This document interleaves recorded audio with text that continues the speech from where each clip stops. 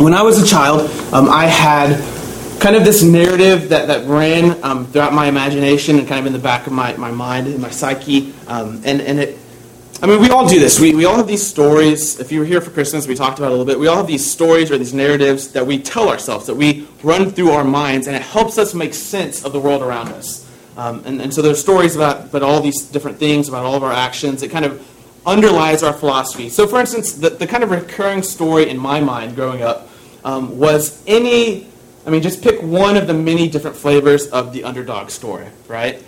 So you can see it in all kinds of different movies. It's a very popular story, right? Like a Rocky or a Rudy, right? Someone who, despite all the odds, rises and achieves what they wanted to achieve. And so this was a way of kind of trying to find my place in that story of me being able to encounter the difficulties that life threw my way. Now, the Jewish people had these kind of stories. They had these stories of the world around them. They had these stories about God. They had these stories about what they were expecting in the future. And they told these stories over and over and over and over again. And they kind of ran in the back of their imaginations. And again, it helped them make sense of the world around them. One of their favorites, and I say one of their favorites because it was one of Jesus' favorites, and it's one that we'll see here in Acts as we pick it up, comes from a guy named Daniel. Daniel was this kind of mighty man in Babylon when the Jews got sent off to Babylon, and he kind of rose to the top because he could interpret visions, he could interpret dreams. And he had a few his own, and in Daniel 7 he has this vision and he tells this story, and it became really popular among the Jewish people.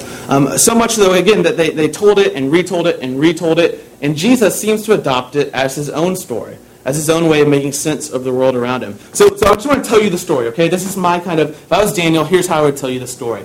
I was sleeping one night, and I kind of had this dream, and it was this kind of big, vast, terrifying dream. So I woke up, and I wrote it all down, right? I got my diary, dear diary, tonight I dreamt about this. And when I was dreaming, here's what I saw. There was the sea, and it was kind of this dark, lonely night, and there was this sea that was kind of calm, and the wind started to pick up. And the sea started to kind of swirl, and out of the sea you kind of saw these figures start to come out of the sea, and these four monsters came up out of the sea. These four terrifying, horrific monsters came up out of the sea. Now, to the Jewish people, this is an aside, the sea was this source of chaos, this symbol of evil and darkness. Think about, humankind is very advanced. We've been able to manipulate and control lots of different things about the world we live in. But what happens when a tsunami comes or a hurricane comes? We run. There's no off switch for that, right? We have no way of kind of controlling that. We run. And so just ask anybody who lives on the coast of somewhere where a hurricane's hit or a tsunami is hit, and they will tell you, yeah, the sea is kind of this frightening thing. The sea is this source of uncertainty and fear. At the end of our Bibles, in Revelation, there is no more sea. That's one of the promises. There will be no sea in eternity. And some of us go, oh man, that stinks. I love the beach. I love walking on the sand and surfing. But the idea there is, again, there's no kind of this chaos. There's no evil force out there that can take your life at any moment without you having a word in it. Okay, so the sea is kind of swirling up, and these four monsters come out of the sea. And I'm dreaming all this. The four monsters come up. The first monster rises first. And he looks like a lion. It's this big, snarling, scary lion. And the lion has wings on its back. It's not like a lion I've ever seen before. It has wings on its back. And as I'm watching the lion kind of emerge from the sea, both of its wings are plucked off. They're just kind of ripped out of its body. And then the lion is stood up on its hind legs, kind of like it was a man. It's stood up on its hind legs, and there's this weird kind of open brain surgery. And the mind of a man is put into the lion, and then he's set loose on creation. And I kind of shuddered. It was kind of a dark, scary thing to see. And then the second beast, the second monster, rose up out of the sea, and it looked like a bear. It looked like this big, again, just overwhelming, scary bear. And it had 3 ribs in its teeth, like it had just finished eating something, and still had the ribs in its teeth. And it kind of was distended, like something, it wasn't like a normal bear, it was kind of up on its side, like something was pulling it, like an invisible string. And as I watched the bear kind of come up out of the sea, I heard this voice, this big, dark, deep voice come out and say, "Eat, devour all the flesh that you want." And the bear was unleashed upon creation. And I shuddered again. because these two monsters were loose among us. And then this third monster, or four of them, this third one comes up out of the sea, and it looks like a leopard. So there was the lion, there was the bear, now there's a leopard, and the leopard had 4 wings on its back. Unlike a leopard I'd ever seen, right? This would make a great sci-fi movie. The leopard had 4 wings on its back, and it also had 4 heads. And I counted them because, again, it was hard to picture, but there were 4 heads on the leopard, and it was in control. I sensed that this leopard was kind of the king. It had dominion, it had power over whatever it wanted to. And it was unleashed upon creation. And it was this real cold, dark night as these monsters arose from the sea and were unleashed. And then a 4th monster began to emerge, and it was the biggest. I mean, you could just tell by the way the water was moving, this was the biggest and baddest monster. And it came out, and I can't even describe it like it looked like an animal. It came out, and all I remember about it was that these huge kind of iron metal teeth. And it just chomped whatever came its way and shattered it into millions of pieces. And then when the pieces fell on the ground, it took these huge kind of claw, hoof feet, and it just stepped on them and shattered them and ground them into dust. And this beast had, what I do remember about its body is it had 10 horns on its head. These 10 horns, and as I was watching it kind of come out of the water, 3 of the horns fell out, and it was replaced by 1 little horn. Almost like, think like a baby tooth falling out and then an adult tooth coming in. And this 1 little horn had eyes on it. It looked like looking into the eyes of a guy or a girl. These blue, deep eyes. And the horn started talking. Like these really smart, intellectual, convincing things. And it was unleashed upon creation. And I sat there and I was watching them. I saw them emerge out of the sea, and I just thought, this is not good. It's not good for anybody. We're all going to be crushed at the hands of these beasts. And before I could even get done with that thought, this throne, this huge, white, powerful throne kind of came out of nowhere and landed in the middle of the scene. And on the throne came the Ancient of Days. Came the God the Israelites called Yahweh. And he sat on the throne, and what I remember about the throne is there was fire all around it. There was like a river of fire was coming out of it. And there were thousands, there's probably hundreds of thousands of men and women around it, worshiping and singing and serving. And he took his throne, he took his position amidst the beasts, and he opened up books as if he was a judge, as if he was holding court. And I watched him grab the 4th beast, the biggest and the baddest, and he killed it. He killed it in front of all of us. And it was like a sense of relief. And he killed it, and then the other 3 were allowed to live, but they were kind of put on this leash. There's a sense that they were no longer scary to us. There's a sense that their time was coming, even though they were still alive. Their power had been stripped from them. And this dark, cold night turned into this rescue mission that we saw from the Ancient of Days. And then there's one last part to my dream. As I was dreaming last night, the Ancient of Days was in heaven, and everyone was serving and singing to him, and a human got picked up by a cloud and approached the Ancient of Days. It was one looked like a son of man, this strange human figure. And he approached the Ancient of Days, and the Ancient of Days, having just slain the beast, handed over to him the kingdom. Said, "This is all yours. And all dominion, and all authority, and all power is now yours forever. And all nations, and all tribes, and all tongues will worship and serve you." Now this was a story the Jewish people told in their... Again, it was running in the back of their imaginations over and over and over again. And they saw in the beast the kingdoms of the world, right? The people who oppressed other people. The powers of darkness. And they had this hope that one day their God would come and set up his kingdom, would come down on a throne and say, "Enough is enough." And he would slaughter the beasts, and he would chain them. And they also had this hope that this human, this royal king figure, would be given the power, would be given the kingdom. He would approach the Ancient of Days on clouds and be handed over authority. Now, I want us to have this in our mind as we approach our text in Acts for 2 reasons. One is Jesus, if you're not aware, if you're not familiar with the Gospels, Jesus' favorite title for himself is Son of Man. which comes from Daniel chapter 7. People call Jesus lots of things. They call him the Messiah. They call him rabbi or teacher. They call him prophet. They call him Elijah. They call him John the Baptist. But his favorite title for himself, the one he uses most consistently, is the Son of Man.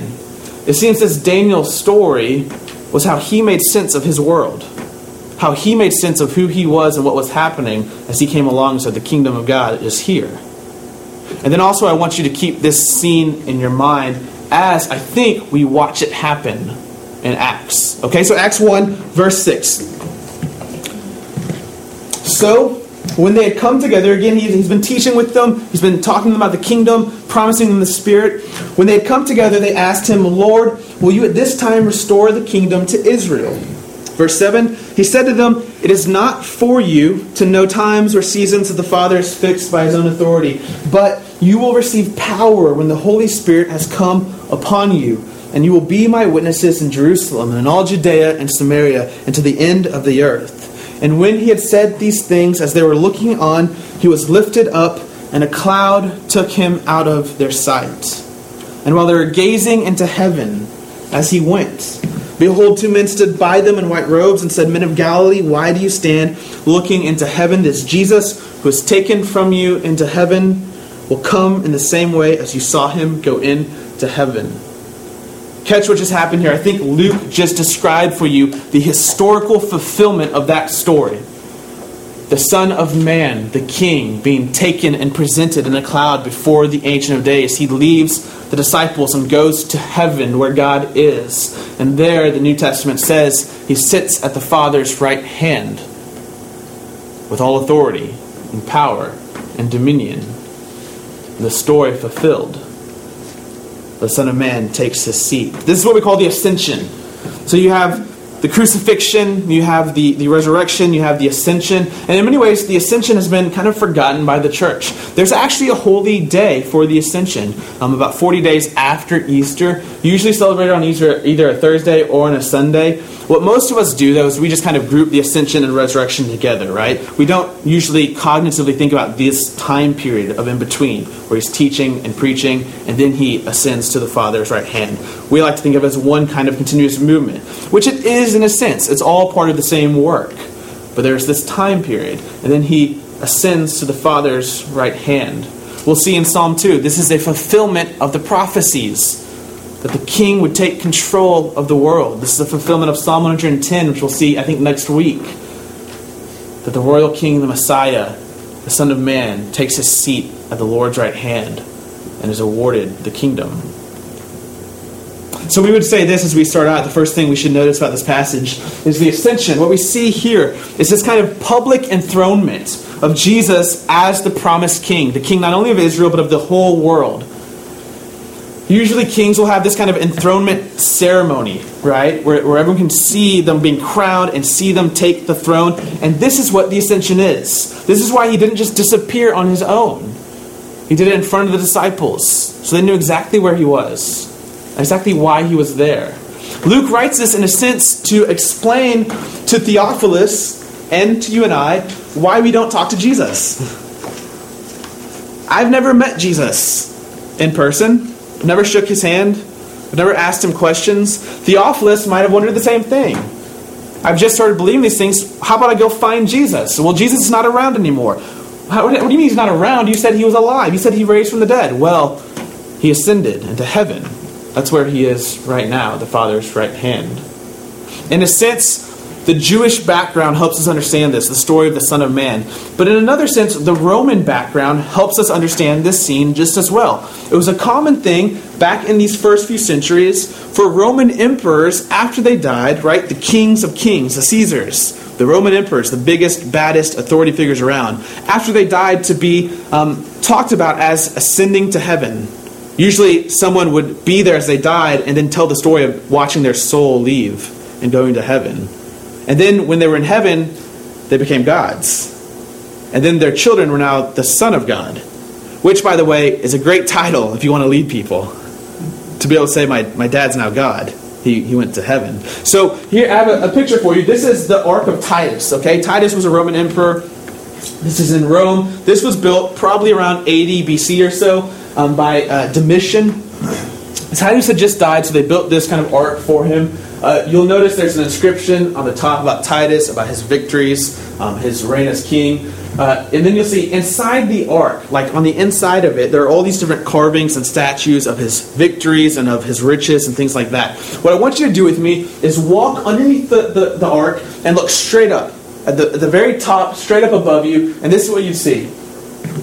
And now try to make this out. I know, not the best picture. Again, this was built a long time ago, right? This is an eagle, okay? So here's a wing. Here's a wing. Here's the head of the eagle. Here's his body, kind of his tail.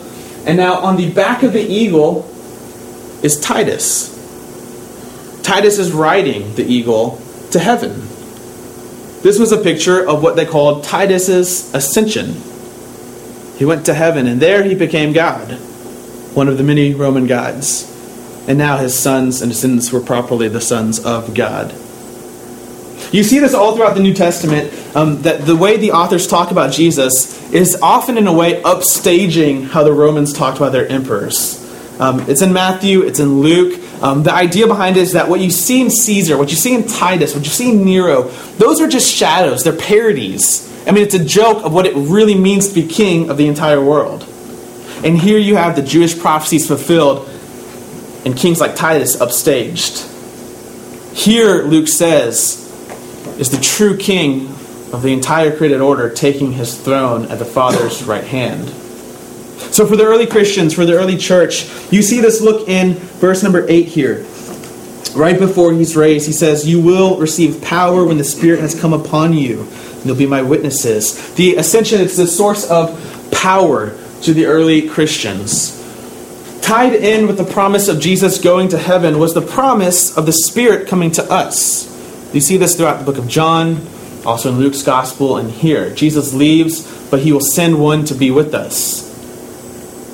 And so as Jesus departs, his Spirit comes down and his church is filled with power and boldness and courage.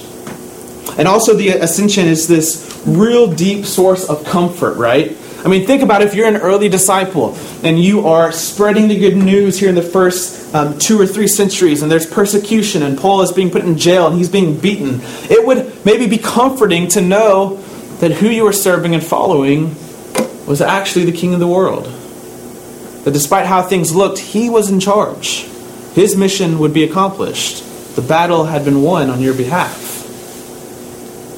I think for you and I, it should hold the same amount of comfort for us. No matter what kind of the global political scene looks like, no matter what kind of statistics we can see and rightly be concerned about, no matter what kind of relationships in our life break down, what kind of hurts we have, how we've been abused by different people and different organizations and different situations.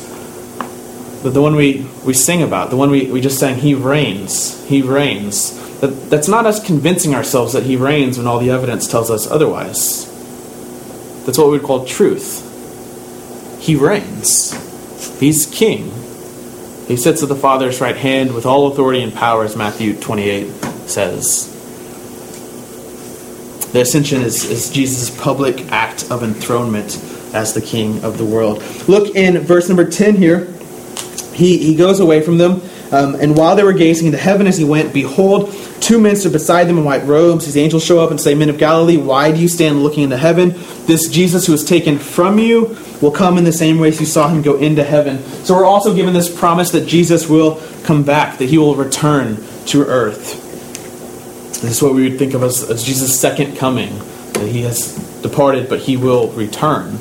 This is where we're still hoping for, his second coming. Okay, now put on your deep thinking caps, okay? We're going to wade into some deeper water for just a few minutes. Hold your breath. We'll come back out. Follow me through here. Let me just say this as clear as I possibly can, and we'll try to work through it. Heaven, Jesus goes to heaven, right? He leaves earth and goes to heaven. Heaven is not a location in our space-time reality.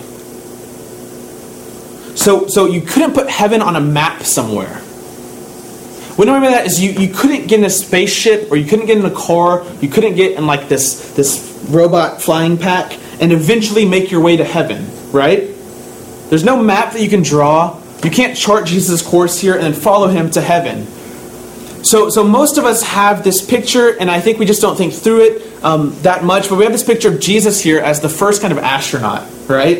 Like this primitive cosmonaut, and so you can watch him, he's going up and up and up and up, and then eventually you can't see him anymore as he gets smaller and smaller, and then if we could see like on a TV screen, right, he'd be like going through the stratosphere and kind of burning up a little bit, and then starting to freeze over a little bit as he's going through different layers, and then after a couple million light years of travel, like he finally floats into heaven. But that would be an incorrect view of heaven, right? It might be the best maybe on our own we could come up with the language that we have. But heaven's not this location in our kind of space-time existence. It's not somewhere you could eventually go. Which makes our thinking of the return of Jesus also needing to be thought through a little bit. Jesus' return most likely is not what we would picture if like an alien invaded our world. Where one day we wake up and we see a small dot in the sky.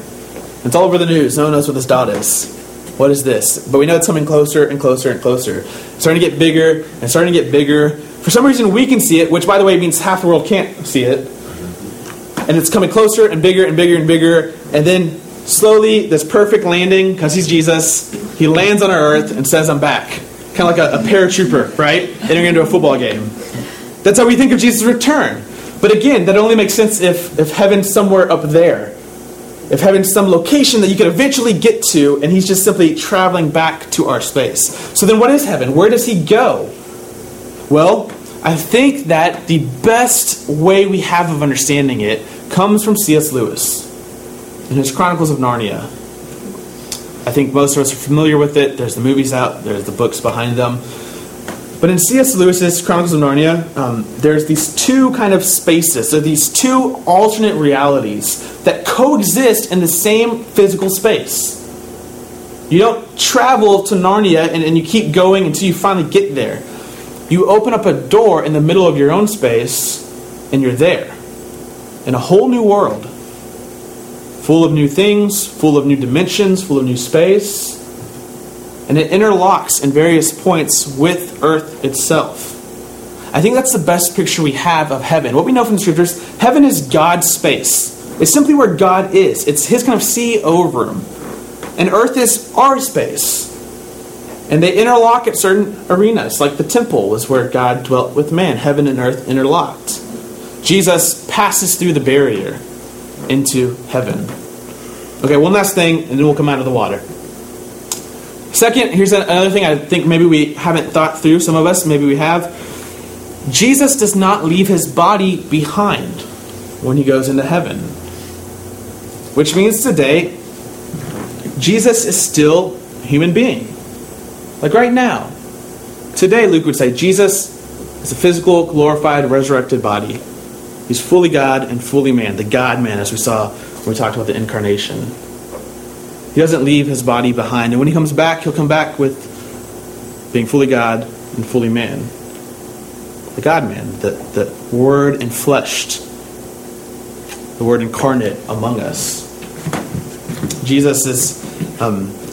This would be one of the reasons why it might be misleading at best to say that Jesus lives in your heart.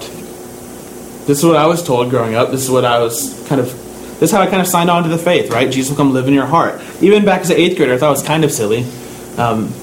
Because I was not the smartest kid in the world, right? But I could realize that a full-grown man was not in my heart. I understood the symbolism and metaphor behind it. But biblically, it's much more accurate to say the Spirit is in your heart. The Spirit indwells you. Jesus is not here physically with us. He is physically somewhere. If you were to ask Luke, and if you were to ask readers who read Luke where he is, we would say he's in heaven. He's at God's right hand, ruling over what is now rightfully his, as the enthroned Lord of the world. Okay, let's back out. Okay, so we have the ascension. Some interesting things to think about here. Again, the big point, it's his public enthronement. He's now installed as the Lord of the world. Now, if you look back in verse 6, we have an interesting question here. When they come together, the disciples asked Jesus, Lord, will you now at this time restore the kingdom to Israel? This is an interesting and confusing question. It seems that the disciples are wanting or expecting a national and political restoration. That Israel, the land, and Israel, the government, Israel, the political structure, would be established among the nations, kind of like in Solomon's day, as the ruling authority, as the empire of empires. This is confusing and frustrating for a couple of reasons. It seems like Jesus has been fighting against this idea throughout the Gospels. It seems like he's been saying, hey, let go of your nationalistic pride. There are bigger things in mind for Israel. Calvin said, John Calvin, famous reformer, once said, there's many problems in this question as there are words. That you probably could not have asked Jesus a more incorrect question at this time. Jesus, you've got to imagine going, oh my gosh, are you kidding me? He kind of sidesteps their question and kind of trusts that they'll learn it along the way, which I think they do. So Jesus here continues to redefine. He had the promise that he would return. He continues to redefine the disciples' kingdom expectations. And the first thing we see here is that it's not. He answers them by saying it's not for you to know times or seasons the Father is fixed by his own authority. So he kind of sidesteps the question. It's now the time you're going to restore Israel. He says, well, you don't have the information for this. Instead, you have a job. And he says, let's focus on your job. We got to get you ready for this job, and things will start to click as you go forth as my witnesses. The first thing I think we could say, though, is that his kingdom was not a national political kingdom. You see, the Jews at the time thought that one of the beasts that would be slain from the dream was Rome, was the actual government oppressing them. This is why you had people like Judas Maccabeus, Simon Bar Kokhba, different Jewish freedom fighters who would fight and lead resurgences against Rome. Jesus, though, clearly throughout the gospel says, stop fighting them. This is not going to work well for you. The real battle, he says, is not against Rome. It's against that which drives Rome. It's against that which is actually in your hearts as well at times. Sin, death, evil, the Satan. He says that's the real battle. And when I win the kingdom, I'm not doing it by taking up sword against this army. I'm doing it on a cross. Paying for sins, absorbing the wrath. That's the beast that was slain. And this kind of redefines the kingdom. The crucifixion, the resurrection, the ascension reshapes what the kingdom is and should look like. Now, there are some who, in the Christian tradition, still expect Israel to be restored on a national political level. Still think that some of the promises made to them will be fulfilled in a very literal, physical restoration of Israel. We would call this theology dispensationalism. That's kind of the basic name for it. And to be honest, some of this backs political agenda. This is why some people might pressure others, especially in our country, to support Israel the nation. Because as Christians, we should, knowing that one day they should rightfully have that land again. Now, you know me, I'm not political, and thank God, because I'm not good at it. So I'm not saying support Israel, don't support them, whatever it is like that. I'm saying let's think through if you want to put any theology behind that. I think most scholars, including myself, think dispensationalism is a bad reading of the text. I think the kingdom has been redefined. I think that the beast has been slain. It was not Rome and never will be. Ephesians says if you're fighting flesh and blood, you're fighting the wrong battle. The battle is against deeper and darker things. That's what Jesus was fighting against. That's what you and I are continuing to fight against. So I think Jesus redefines it by saying it's not a national political kingdom. But you could go wrong in the opposite arena too. You could say, well, I guess it's just a spiritual kingdom. Jesus, again, okay, it makes sense now. Jesus isn't concerned with this world.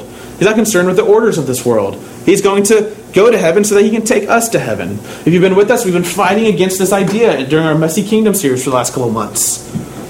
The kingdom was about transformation, not evacuation. So Jesus' kingdom is very much a physical, real kingdom where real human beings like you and I love each other and forgive each other and serve each other and live together with each other. So you could go the other way in the wrong direction. I will say this. I think the kingdom is what we see in the grand picture of the New Testament. It's a renewed earth, all of earth recreated. Not just the land of Israel. I think this is where the New Testament kind of broadens the scope. Jesus says in the Beatitudes, the meek will inherit the earth. Israel will now inherit everything. Romans 8 says the earth is the promised land. Not just one piece of land, the whole earth, because he's the one true Lord of everything. And then there's this restored humanity. There's men and women, not only Jewish, also Gentiles, which Acts will be very much involved with telling us that story. How white people like me, how Gentiles like you can be in this kingdom. It's inclusive to all people. Okay, but in the meantime, between his ascension and resurrection, the church, he says, has a mission to fulfill.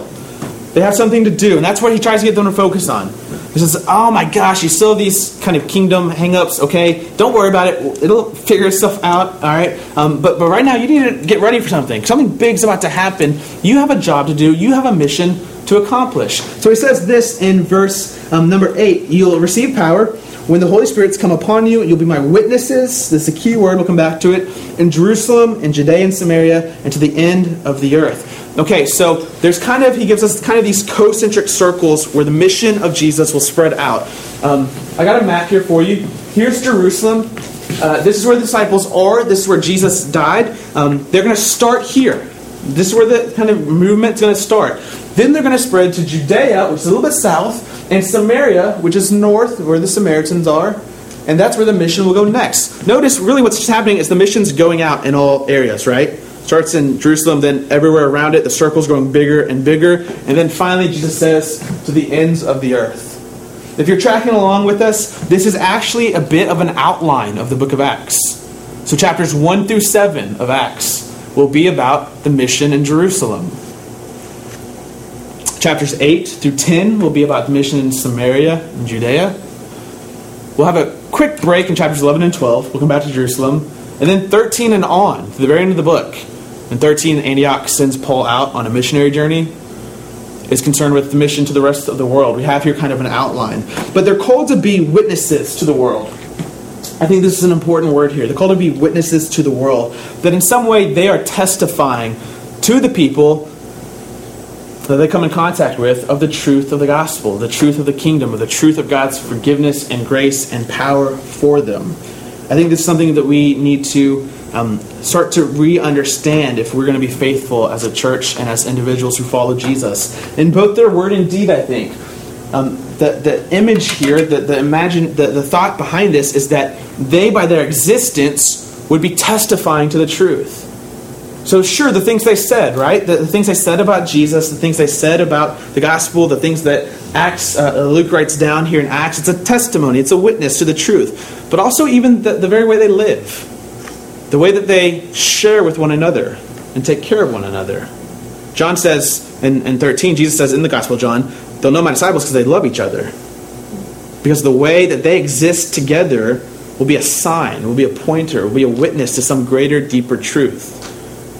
And the way they talk to each other in the world around them, and the way they forgive each other in the world around them. I think if you want to understand ethics, or why we do certain things and why we don't do other things, or at least should, the key idea behind that is witness.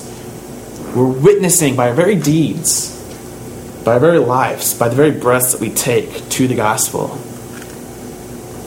When we're in our workplaces, when we're in our families, when we're in our schools, we're witnessing. So the church is to go out and to be a witness. As we keep reading, we see as we finish up chapter 1, what we might call the public and faithful stance of the church. How does it they look as they get ready for the Spirit to descend, which we'll see in chapter 2, and get ready for the mission to start. If you read with me, we'll pick up in verse 12 again. Then they returned to Jerusalem from the mount called Olivet, which is near Jerusalem, a Sabbath day's journey away. And when they had entered, they went up to the upper room where they were staying, Peter and John and James and Andrew, Philip and Thomas, Bartholomew and Matthew, James the son of Alphaeus, Simon the Zealot, and Judas the son of James. And all these with one accord, with one mind, were devoting themselves to prayer, together with the women, and Mary, the mother of Jesus, and his brothers. So they go back and you see that they're worshiping and they're praying together. Okay, they have one accord, verse 14 says. They have one mind. They're united. And then they're praying. This is what worship is at its heart. Being together with others and addressing God. Thanks. Request. They're together and they're praying. They're waiting for the Spirit to come. If we keep reading in verse 15, in those days Peter stood up among the brothers. Peter, you'll remember from the Gospels, is the boisterous one. And that will be for his advantage here. He'll become the leader of the early church. You see him right here, take kind of the stage, right? He says, all right, let me get things going. He gets up, gives a speech.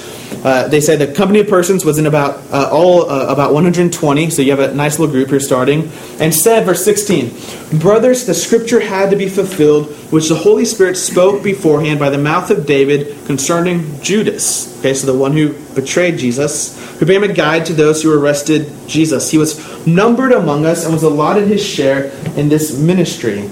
Now this man acquired a field with the reward of his wickedness, and falling headlong, he burst open in the middle, and all his bowels gushed out, and it became known to all the inhabitants of Jerusalem, so that the field was called in their own language, Akeldama, that is, the field of blood. Here you have kind of a different story of Judas' death from how Matthew would tell the story at the end of his gospel. Matthew says Judas hanged himself. You could probably harmonize them together. Judas hanged himself, and then as the body decomposed, it fell, right? I'm not going to spell it out for you. Verse 20, we'll keep reading. It's written in the book of Psalms, so he goes to the scriptures, and may his camp become desolate, and let there be no one to dwell in it, and let another take his office. So, one of the men who have accompanied us during all the time that the Lord Jesus went in and out among us. So they're looking for someone to replace Judas. And the qualification is this, verse 22.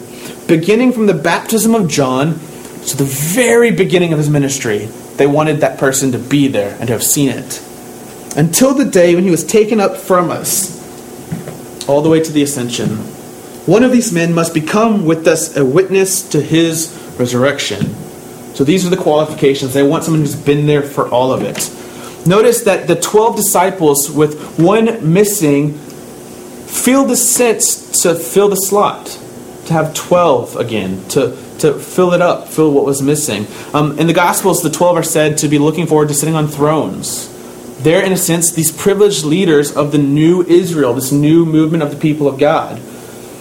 What's interesting, this is free, what's interesting is none of the other apostles are ever replaced after they die. James will die, we'll see it in Acts, he's not replaced. Why? Well, because the early Christians believed in something called resurrection. They believed the apostles would be back with us. They would be raised from the dead. See, other religions, I'm thinking of one public religion, have apostles and leaders, and when they die, they replace them. You need new people to lead the mission. The early Christians didn't need to see a need to replace James, because he was going to be back with us. He'd be raised from the dead, and that might be kind of awkward. That's my seat. No, that's my seat. So who's sitting there? No, there just needed to be 12. They're getting ready for the mission ahead of them. So they have two in mind. They kind of think and narrow the candidates down. They put forward two.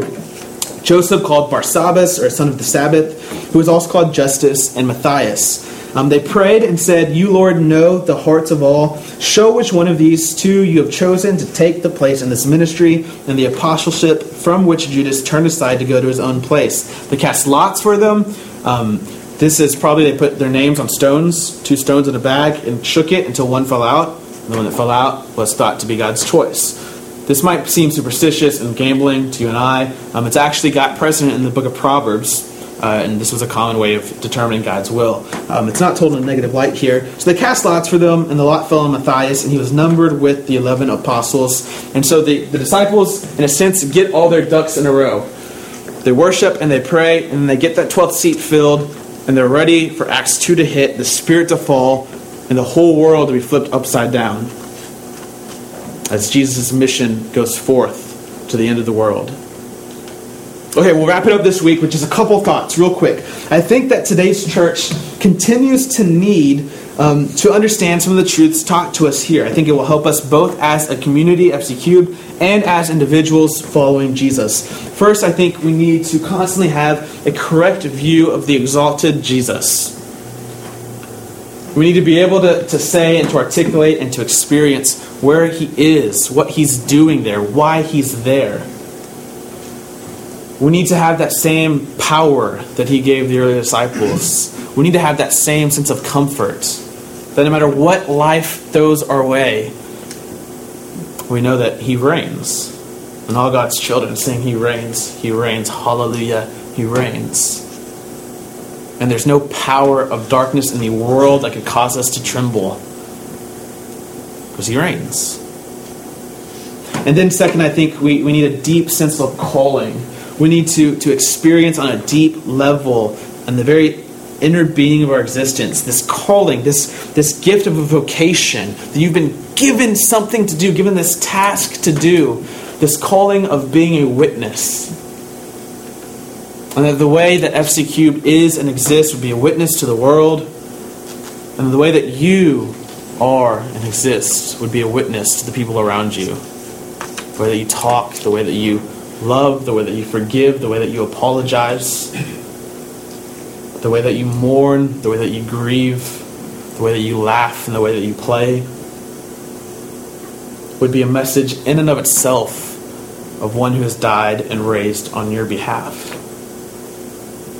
Let's pray together. Father, I thank you for our time this morning. I pray that you would continue to work your power and your comfort in us. I pray that you would give us an increasing portion of the Spirit, Father, for us to obey you and follow you. We pray that our eyes and our hearts would be opened up to the truths presented to us in your scriptures, Father, that we would go about our days with a sense of urgency and a sense of restfulness and a sense of victory because of what you've done and where you are and what you are doing, Father. I pray that we would embrace our vocation as your people, as your witnesses, that we would continue to go out and go forth until you return the way that you left. We love you, Father, and it's in your Son's name that we pray all of these things.